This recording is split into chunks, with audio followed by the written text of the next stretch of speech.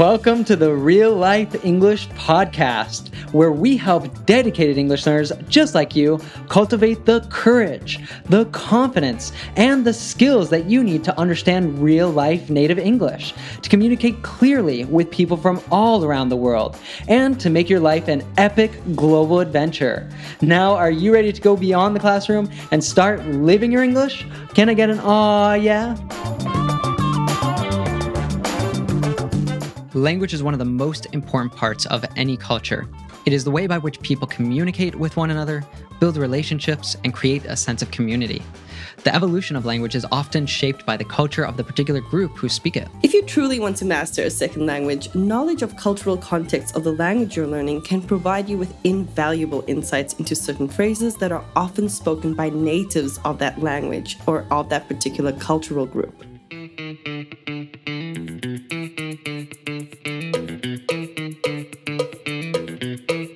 Aw, yeah, boys and girls, citizens of the world. This is Ethan from Real Life English, where we believe that listening to podcasts is a fun, natural, convenient, and amazeballs way to learn English. So download this podcast and listen to it while you're stuck in traffic, lifting weights at the gym, or even getting your hair cut. Yeah, I'm joined here in the global studio by, what did we say last week? The most lekker teacher in all of South Africa, Kase.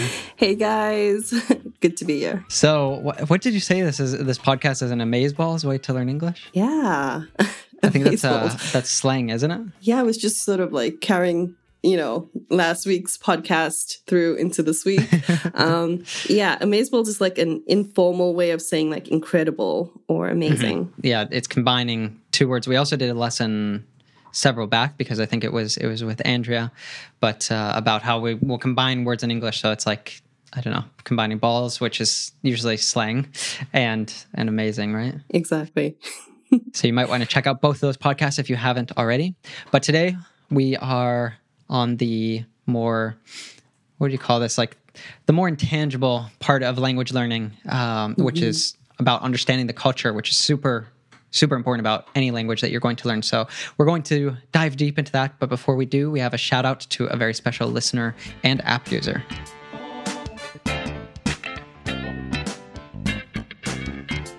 So we have this awesome shout out from Lindaru, who says that this app is absolutely amazing. It was the best thing that ever happened in my life. Here I can be the best version of myself. Thanks a lot for developing such an amazing content. And I could say for all students out there, thank you, Ethan, and all of your staff for making something that is really life-changing. Wow, that is really an incredible, that's an amazeballs review from Lindaru. Yeah. That's amazing that it's like one of the best things that ever happened in your life. So incredible. If you haven't checked it out yet, look at what you're missing out on. Go and check it out, and you can listen to this podcast with a full transcript, and you can practice your speaking with people from all around the world and discover new cultures, which is what today's episode is all about. So before we get into talking about culture, though, we have a kick-ass quote. Okay, so today's quote is, when something is important enough, you do it even if the odds are not in your favor. This is a quote by Elon Musk. One of your compatriots, right?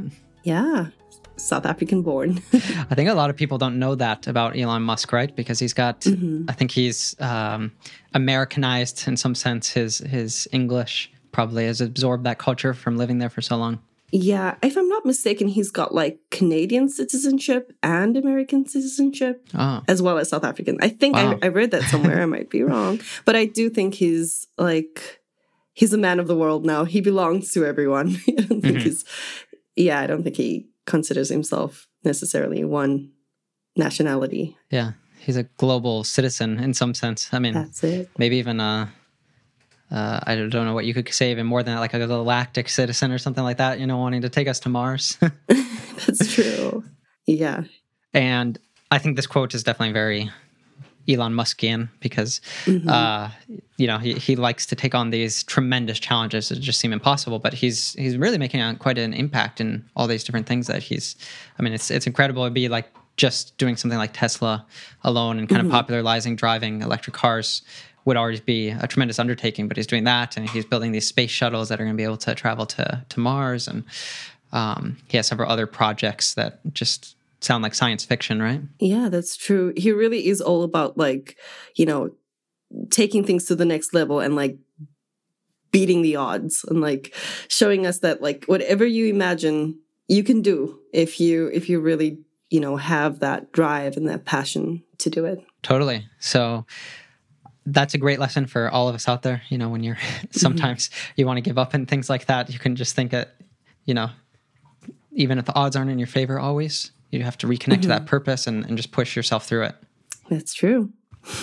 So that said, let's jump into today's main topic, all about culture and cultural fluency. All right, so to start off, people might have mixed ideas about what culture is. So how would you describe culture? Okay, so in my opinion, and in terms of what we're talking about today, it's basically the way that people behave, their attitudes, their goals, their values, just the way that they choose to live their lives or the way that they choose to engage with other people. Mm-hmm. Yeah, and even beyond like choosing, it's like something that comes from our descendants, right? It's something that it comes. You'll have like culture on different levels. So you have the culture even just within your family, and the culture that you would have with your friends is like usually a little bit different, right? Your different circles, and then you have the culture that comes from maybe people in the part of your country, and then from your country, and then you know you can always expand beyond that and have maybe more of a global culture. But these things tend to be like really deeply integrated. Like even for me, like having lived outside of the States for many years, there's still many aspects of American culture that I can't shake off, and maybe that I wouldn't want to shake off because, you know, there's great things from every culture. There's a lot of things from American culture I don't agree with, but I think it's nice with every culture to see that there's not just one culture that's right, or your way of thinking isn't always the best way, and there's things to value from every culture. So I think it's super important that we're curious about that, and we observe that, and we don't just judge it or jump to conclusions and think that, you know, that person's wrong or that person's crazy or weird or whatever the case is because they do things differently or they think about things differently. Exactly. One of the things that I remember learning in high school actually about culture and literacy and, you know, culture and language and how they're connected, you know, very deeply. They're basically part of each other. Like there is no way that we can separate them. So the way that we live our lives, the way that we choose to, you know, do things affects the type of words we use and the way that we speak to each other. So for example, in Africa, like I'd say here in South Africa, people tend to speak quite loudly. We don't really value whispering. It's not really like a virtue here to be, you know, very quiet. So people who whisper, it's actually seen to be quite rude. So when you speak, you have to be very expressive and like, you know, express your feelings, you know, very, I guess, publicly. It's valued. And so like in the same way with like the words that you choose to use, it affects the sort of cultural idea of the way we should behave affects the way that we speak. Right. Yeah, I think Americans are quite loud as well, but I think Brits, on the other hand, we don't have Andrea here to verify, but I've met a lot of Brits and they are very quiet, right? And they're very like, it ties into politeness in some sense, but I think it's just like a properness in the way of doing things, right? Is the way they'd see it anyway, as being proper. Maybe not so proper for you and for me. But it's funny because like both of our cultural roots come from that British culture and stuff, and yet it's been able to split away from that. And it's interesting because we share a language, but there's things that will bridge off right from it that reflect the individual cultures. So it's kind of like the language has adapted to those different cultures. Exactly. For example, I think British people have a lot of expressions to talk about the weather because it's like the the favorite topic in the UK, since it's something that's always kind of crazy. That's true. That's true. So why is it not enough for fluency just to learn the vocabulary, the grammar, the pronunciation? Why is culture also an aspect that people often overlook? People overlook it because they're so focused on like learning grammar and like sounding perfect, as opposed to like, how do I actually use this language in a practical way? How do I engage with people and sound natural when I speak? Yeah. Part of that is there's like a great quote from Picasso. It's learn the rules like a pro so you can break them like an artist. And with language, I think the culture is kind of part of that because, native speakers obviously will make mistakes when we speak. We don't always speak with textbook grammar. And I think a lot of that too will come out of the culture because, you'll find like subcultures within a country that might have a certain way of speaking, which could even be like really bending the grammar to their own way of using it and stuff. And that's not what would be considered correct within, the context of proper grammar. But if you were to be in one of these places and you don't speak like that, then it's obviously, it reflects that you aren't a part of that culture. That's true. Like there's even, I know you spoke about like different meanings of the word culture, but like, I mean, if we think of music, like you get like hip hop culture or like, like there's all these, so like the way that if I connect myself or if I associate myself with like hip hop culture, I might be using a lot of hip hop words in my daily life. And, it doesn't necessarily reflect South African culture, but it might be just like a personal sort of, cultural association that I choose to incorporate in my own personal life. So culture is very interesting. So like, yeah. Yeah. So sorry, I'm just thinking like in terms of just learning and exposing yourself to like, you don't need to learn every culture, but it's good to know so that when you are entering a particular space or environment or whether it's like business culture, that's a thing. So like understanding the type of words to use in that environment is important. So yeah. Yeah. So what you said, like, for example, in the last podcast that we recorded about slang, like you probably wouldn't use this at work or you wouldn't use this with your grandma, but depending on the culture, like the workplace culture of the company you work in, maybe you would use those kind of things. So true. I think it's important. There's kind of like a foundational skill of just being really flexible when you're in these different situations. People can probably even think about that maybe you get invited to a party by a friend and it's like your friend's other friend group. So you're not friends with them. And you'll notice like there's certain words they use that you wouldn't usually use or there's inside jokes. There's all these things that's like it's even this micro culture that's just within this group of friends. And it's kind of fun to observe this and see and to start observing your own reaction to this kind of thing. Like, can you flow with it and stuff? Can you be curious about it? Can you look at it without judging it?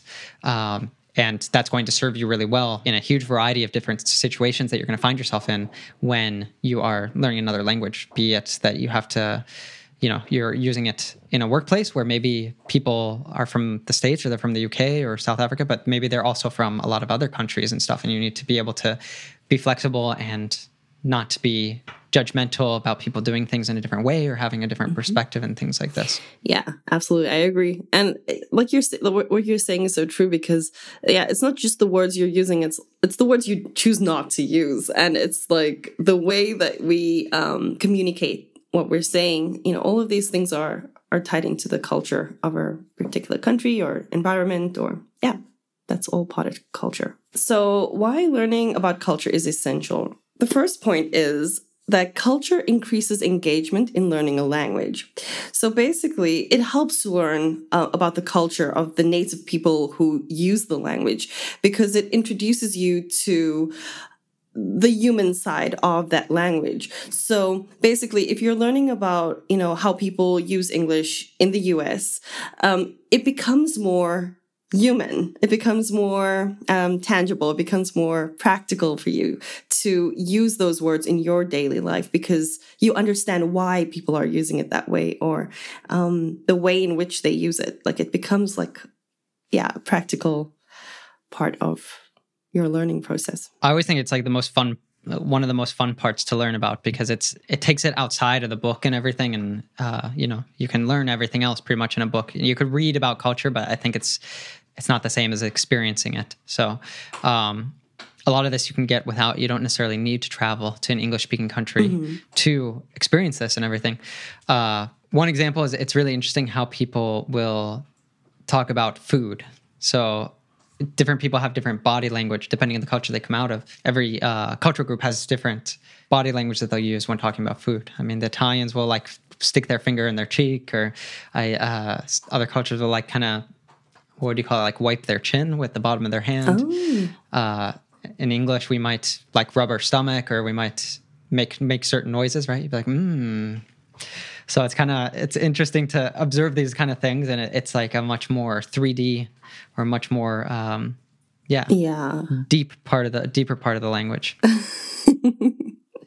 Yeah, that's true. It's like, just thinking about what you're saying right now, I have never thought about it before, but I think, I feel like even in South Africa, like we use different ways of, like, people go, like they make like weird like sounds when they're like referring to food. And I didn't really think about it, but that's definitely cultural. Yeah, good point. Most definitely. And I don't know, there's all these things we were talking about in English-speaking culture. One of the big things, and this goes both ways, is being overly polite, being what compared to other cultures would seem overly polite. And we were joking about before we even started that in most English-speaking countries, like someone steps on your foot and you apologize to them for your foot being in their way. So that's like the level that it can go to sometimes.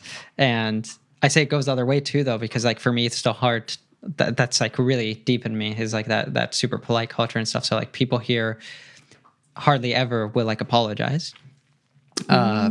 But for me, it's like I'm always like apologizing, for being in someone's way or bumping into someone or whatever the case is. Same. Because it's just something that's held very deeply. Yeah, that's very, very true. I think like saying sorry after every little mistake is just, it's actually a little bit like it's awkward actually when you're around people who don't apologize all the time and you're the only one going, "Oh, I'm so sorry.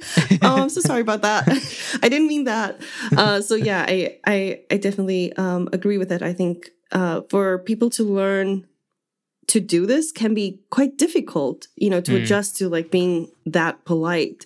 And I think that to some extent, I don't think you need to be overly polite. I just think you need to learn the right way to do it and when the right time to do it is also important. But yeah. Maybe not if someone steps on your foot, but certainly if you step on their foot. Exactly. Yeah. You definitely have to make sorry a word that you're more comfortable with. But I would say like a caveat here is to don't apologize for your English, because I always think that's one of my pet peeves definitely with English learners is when people are just like, before I've even had a chance to see, how their English speaking is, and they're saying, "Oh, sorry for my bad English," and things like this. It's like, you're learning a language. It's really difficult. Don't apologize for that. It's true. It's quite difficult. I mean, I'm sure you know from learning other languages yourself, I think it is quite frustrating. I think you feel like, maybe they feel like they should be better, than what they are. But I agree with Ethan, guys. Don't apologize. It's really not easy to learn a language. So yeah, that's the one time you don't need to apologize. Right. So we kind of talked about like politeness being something, when you learn about the local culture of a place, of the language you're learning, it means that you'll have fewer misunderstandings. So that could be one. Can you think of any other examples that might happen in traveling if someone were to travel to South Africa, for example, what might help them to know culturally to avoid misunderstandings? We say shame a lot, like in the same way that, you would say sorry, but we use shame in a way that we say, "Oh, shame." Like sometimes we say it when things are just cute. So like we see someone like a cute baby and we go, "Oh, shame. Oh, look at her cheeks, shame." And we mean it in like, "Oh, adorable. That's so cute." But the word shame here is definitely used differently. That's a great example. Yeah. That's one that would like probably if you go to the UK or the US and you're just saying, if you're saying shame a lot, but like meaning it in a nice, cutesy way, it's kind of like the parents are going to think you like that they offended you or something like that, right? Exactly. I have to say though, like we also use it when we empathize. So of course we go, "Oh, shame. I'm sorry to hear that." Like, so we use shame, for both of these types of situations. But yeah, shame. Yeah, if you come to SA, that's how you will hear it used. So that's a good thing to know. So you're not just being like, you know that they're not shaming your baby. They're just saying that it's really cute. Exactly. Just a quick interruption to ask you a question. Do you ever feel frustrated when you are listening to a podcast, watching a TV series, or you are in a conversation in English and you do not understand what is said? Wouldn't it be great if there was some way to understand real English without getting lost and without getting bored? Well, now there is. With our real-life native immersion course, we will take you on a 41-week real-life adventure of the English language, each week exploring a different topic connected to our goal to help you understand and use your English in the real world. Just imagine understanding your favorite TV series without subtitles, or confidently speaking with someone and comprehending everything they say. You can do it, and we're here to help. And the best part is, you can try it for free with our 3-part Power Learning series. Just go to reallifeglobal.com/pod to sign up. That's POD. Or simply click the link in the description of this episode. Another really good one that we were talking about is both of us are Portuguese learners. And I think this happens actually in a lot of Latin languages, that saying the word what in their language when you don't understand is completely normal. But when you do it in English, the mistake a lot of learners will make is they'll say what, and with this really plosive, really strong T at the end, and it sounds really accusatory when you say it in English, like you don't believe that person, or you're astonished by their behavior or something like that. So if you don't understand and you're doing this, obviously you're giving the wrong impression, like the person's going to feel like what they said offended you, or something like this. And that's something very cultural, right? Of the use of that word. True. I think you mentioned this earlier as well. It comes across very aggressive and not just accusatory, but like it almost feels as though you're annoyed with me when you use it in that way. Like, what? Did I say something wrong? Like it just feels a little bit uncomfortable to hear it in that way. I personally, culturally, as you said, like in English, it does come across a little bit aggressive. Yeah. I think like knowing the culture helps you to not appear as being rude. So one thing you can do, obviously, is most accents of English, we won't say the t at the end. We'll say it like a. So it's... If you can learn that and say what instead of what, that helps somewhat. But I think just saying sorry, right, or pardon would be words that we would use more if you don't understand, or even learning some phrases like, could you say that again? Or I didn't catch that is much better than saying what. Exactly. I think another one we spoke about earlier is like OMG. So OMG. This is definitely one that people, especially younger people, tend to use quite often, but it's not always appropriate, I think, because, it can be a little bit offensive to some people. I guess in the religious sense, it can, feel a little bit offensive. But yeah, it's again like knowing when to use certain words can be very helpful. So you don't step on anyone's toes, you don't offend anyone. Yeah. Yeah, people... I think it's quite an American thing saying like, "Oh my God." Some people use it quite a bit, but I think it's always, you have to think of it like a seasoning or something, that you don't want to add like too much salt or too much pepper to a dish or something, because it ruins the taste. And so you can use it a little bit. Be careful, like around who, like if people are more maybe religious, they might not take kindly to you saying God, and you can like soften it too by saying, "Oh my gosh." But to me, it sounds also like a little bit like what I was told when a kid is like, you can't say, "Oh my God," you have to say, "Oh my gosh." But yeah. Yeah. And if you want to sound really American, you have to have like the Valley Girl, like, "Oh my God." I love that. Yeah. Oh my God. Or like, I don't know. Like I love that. I love that accent. It's my favorite.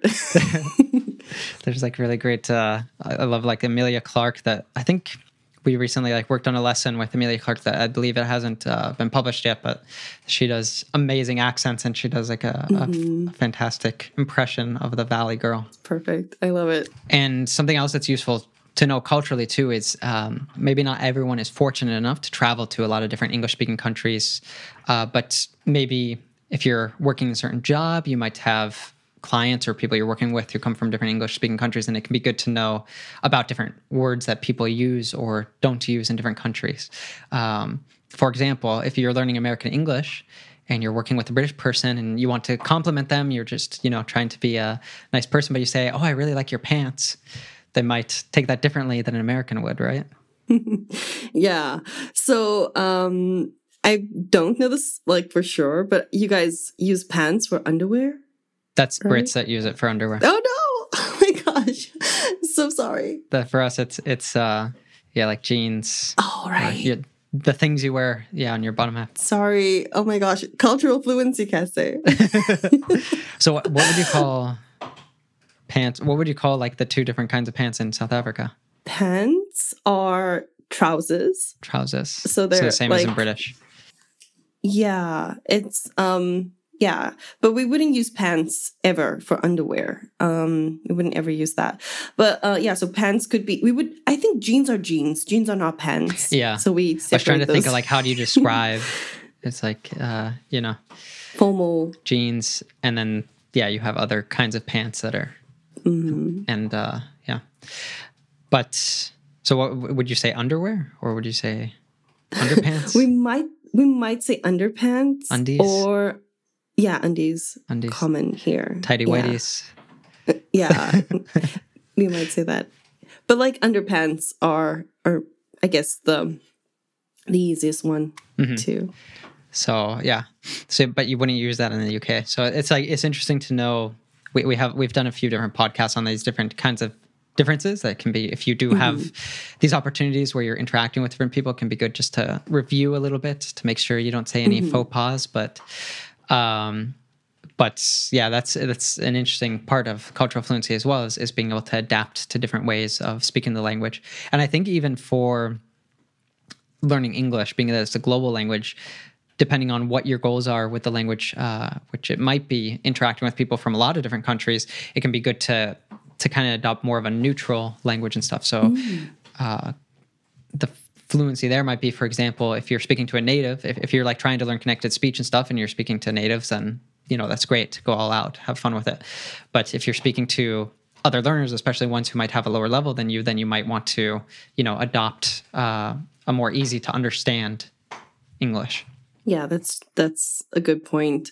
I think with like football and soccer, for example, we all know what that is, regardless. I don't know if other people are confused by football and soccer. I don't think it is confusing to me, but I always find it amazing when people ask, like, so when I say football, they go like, do you mean soccer? I thought it was like a normal thing. I thought it was only in America that it was different. Well, for me, even when I talk to people, it's like sometimes I have to switch a chip in my head, to think about which sport are they talking about.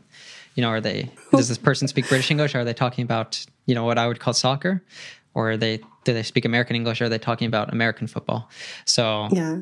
What do you guys call it? Do you say soccer or football? Soccer. Yeah. You say soccer. So it's just the Brits that don't say soccer. Yeah. They're actually the weird ones. They're the weird ones. But Andrea's not here, so we can say it.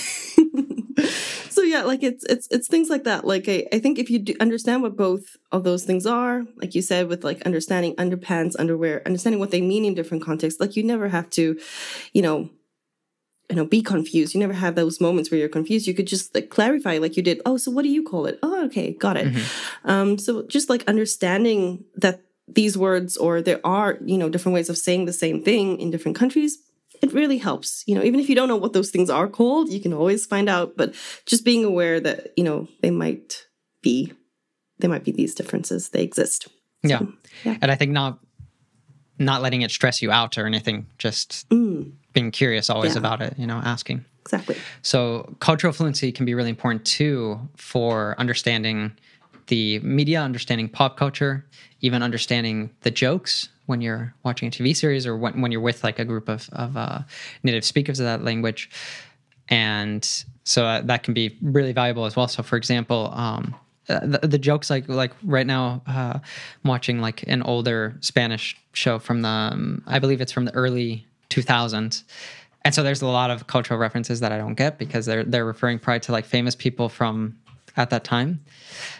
And I don't know who they are, but this can be, if you're watching like Friends, for example, I think there's a lot of those that happen in the different episodes that they'll be referencing some famous person or referencing maybe a president or, something like that, a politician. So it can be kind of useful to have someone maybe who can explain these things to you, or, look up on Wikipedia who these things are. Yeah. Because the reason those things are funny usually is because most people from that country would know who that person is, right? Exactly. So yeah, like you said, with certain jokes that are, related to pop culture or current affairs, it's good to have that kind of like curiosity to find out, what does this mean? But also, like some of it is like, it's a lot deeper. I mean, we did a lesson recently with like, the Joey Paponi or the Joey Switzerland example. Like if you don't know what something means, what the joke means, it really does help, as Ethan said, to, have someone explain it to you, or, watch one of our lessons and we'll explain it to you, or maybe just like Google it. Like that's like, it's very good to have that curiosity. It's like the best way to understand jokes if you don't get it immediately. And I think that that's really important because it just helps you to relate and to connect to speakers of that language is kind of like sharing those cultural things and stuff. It can make the connection a little bit more natural and stuff because you're kind of like speaking the same language, not just by the words that you're speaking, but also by kind of like the deeper set of values, understanding, history, and these kind of things. Exactly. But I think when it comes to like jokes, it's so complex because jokes that are funny in Spanish might not translate in the same way in English. So that's why you can't watch dubbed shows and movies and stuff because you just lose like 50% of the jokes. Exactly. So I think like when it comes to humor, it's so funny because like even if you understand the cultural context, you understand, oh, it's that guy who did this thing. Oh, okay, but it's not funny. So again, that's like a deeper layer of like culture there because there's like it's a lived experience that people in that place at that time might have that you just you might not get. So it's always good to have that in mind. Like the joke might be funny. It's just not funny to you. You weren't there. You should have been there at that time. Which probably is okay too. I mean, it's okay maybe sometimes to not get it because you didn't grow up with that experience and everything. But yeah, don't beat yourself up about those kind of things because it's just like everyone has their life story, right? So if you head over to our Instagram at reallife.english, Kaisa is going to be doing a special lesson on cultural fluency where you can learn. Today we've talked just about why you need cultural fluency, why it's important, but she'll actually give you some practical tips on how you can learn more so that you can be more culturally fluent. So highly recommend that you go and check that out. Yeah, you guys should definitely check that out. And I think that in order to be more culturally fluent, the best advice that I can give you is to be curious. Just, keep that, curiosity alive, be excited to learn new things, be curious about what you don't know. Yeah, having an open mind and have fun with it. So that's a great place for us to end. Thanks so much for joining us, and we'll see you next week on the Real Life English Podcast. 1, 2, 3. Aww, yeah.